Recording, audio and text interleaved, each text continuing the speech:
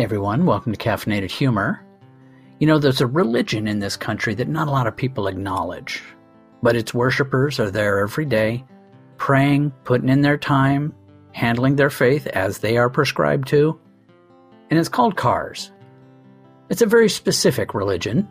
My father is one of their high priests, and he is very faithful. In fact, my mother once commented that she never had to worry about my father cheating because his mistress has 4 wheels. And it's fairly accurate. You got to admire that. I mean, for me, I wish I had something I was that passionate about throughout my entire life. My dad's in his 80s. He's been in love with cars since he was 15. So go figure that one out. That's a lot of time spent under the hood. But there are people that have those kind of hobbies, that kind of mind. They look at things, they start breaking it down. I had to laugh. My dad bought a brand new van once, and it had the latest transmission from Ford. And so he took this brand new car home and immediately took apart the transmission because he had to check it out. And if you think about it, for the rest of us who are not mechanics, is that not the most frightening thing you've ever heard of? Take apart the transmission? But that mainly comes from the fear that once we get it apart, we won't be able to get it back together. Like one of those toys that they give you, the wooden puzzles that everything slides into place just perfect. You never want to take it apart because if you do, you might not be able to get it back together again. And for the most part, unless they're under the age of 25, most of your car guys are dedicated Buy American guys. You know, Mopar, muscle cars. That's what they're into, mainly because those were the cars they were into in their teens, their 20s. You know, that was their first love, as it were. So you kind of get it. It's, you know, if you're into music, you're typically into the music you were into in your late teens, early 20s, and you're there forever. Now, if you grew up in the 80s, that rocks because a lot of the 80s music was cool. Very popular right now. A lot of younger kids are into it. There's entire bars themed towards that.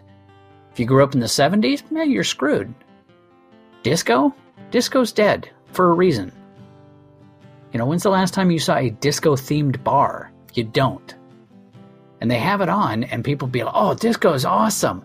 It's an even smaller niche than anybody thinks. Not that many people like it. So, people have their hobbies, they have their passions, they have the things that they're into, but few things really get to the level of cars and the loyalties behind it. You know, I do have a couple of younger cousins that are very much into the street racers, the Fast and Furious type cars, you know, working on NOS and all these different things.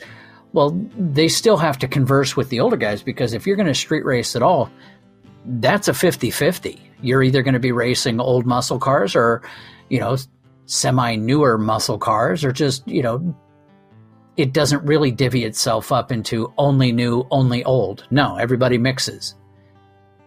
So, I guess that means that just mechanics are mechanics. If you're into cars, you're into cars. Some people have a preference, but it doesn't necessarily mean that they're not into anything else. My dad doesn't like foreign cars, but he still works on them.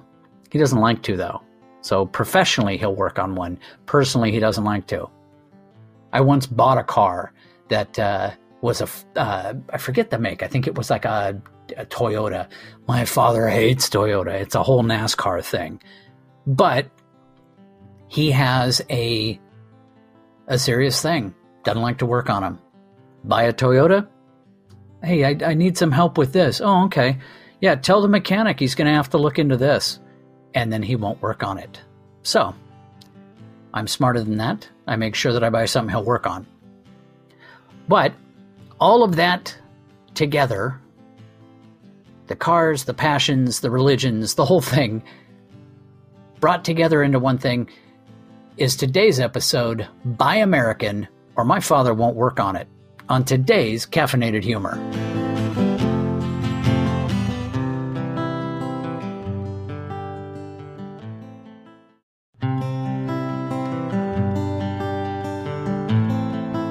Cars are a dicey thing. I mean, you can baby them and you can also treat them like shit. It all depends on your habits. But even if you give the car nothing but TLC, it can still break down. Such was the case with me and my car yesterday.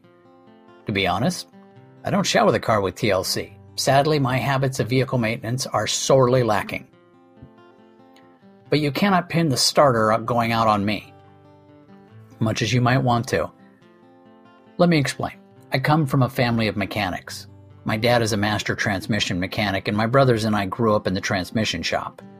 Everyone's a fair mechanic, except me. I'm not sure why. I mean, you can try and pin the whole extreme ADD growing up on it, but it's a tough fit. I can do the easy stuff, oil changes, brakes, maybe even a sloppy tune-up, but that's about it. So I counter this combination of sloppy maintenance and weak repair skills by buying American and only models my father likes. Now the reason for that is not to curry favor, but to make sure that he will work on it should it break down. I mean, let's be honest, what most repair places want to charge is goddamn crime. So having a master mechanic in the family is a good thing, and especially for your finances. Now my morning started out well. I had some items I got to take to the office that were too bulky and heavy to carry the quarter mile from the parking bunker, so I drove down. However, stopping by Starbucks for a few minutes for some coffee and a quick email check sounded good. It was when I tried to leave and get to the office that everything went to shit. Turn the key, nothing. Shit. Now I know what a dead battery sounds like. Multiple clicks, a very sad-sounding weakness, or I was getting nothing. So I called Dad. Sounds like the starter. You sure it's not the battery? Well, try this and try this. Okay, still sounds like the starter. So I called AAA. They insisted on sending out a very nice Armenian guy named Mo to check the battery. Took 20 minutes longer than they said, but hey, I'm not in a position to bitch here. I called and they sent a total stranger out to help me. You can't ask for more. Now this was after I told them that my mechanic said it was the starter. Mo had all the latest equipment. He had a grand total of 3 diagnostic things hooked up to the battery. Half hour later, he smiled a gap-toothed smile at me and said, "It's your starter." Well, thank you, Mo. So Mo left as he was only in a pickup truck, and not the tow truck that I originally asked for. 55 minutes later, Caesar showed up. Now, watching a gifted tow truck operator work is a serious treat for anybody. I was parked nosed in on a hill at an angle on a busy street. Caesar had me out of there in under 5 minutes. Did I have him tow it to the shop? The one he recommended no less than 5 times? No. I took it to Dad's house. Because I might be negligent, but I'm not stupid. Time for some coffee. Hope you liked today's episode. I know I did. Do me a favor. If you liked it, even if you didn't, listen to more episodes. Put it on the background. Let it play like white noise. Just something to help you sleep at night. Anything. I need you to listen. Share it if you can. Support it if you can. Thank you. Have a great day.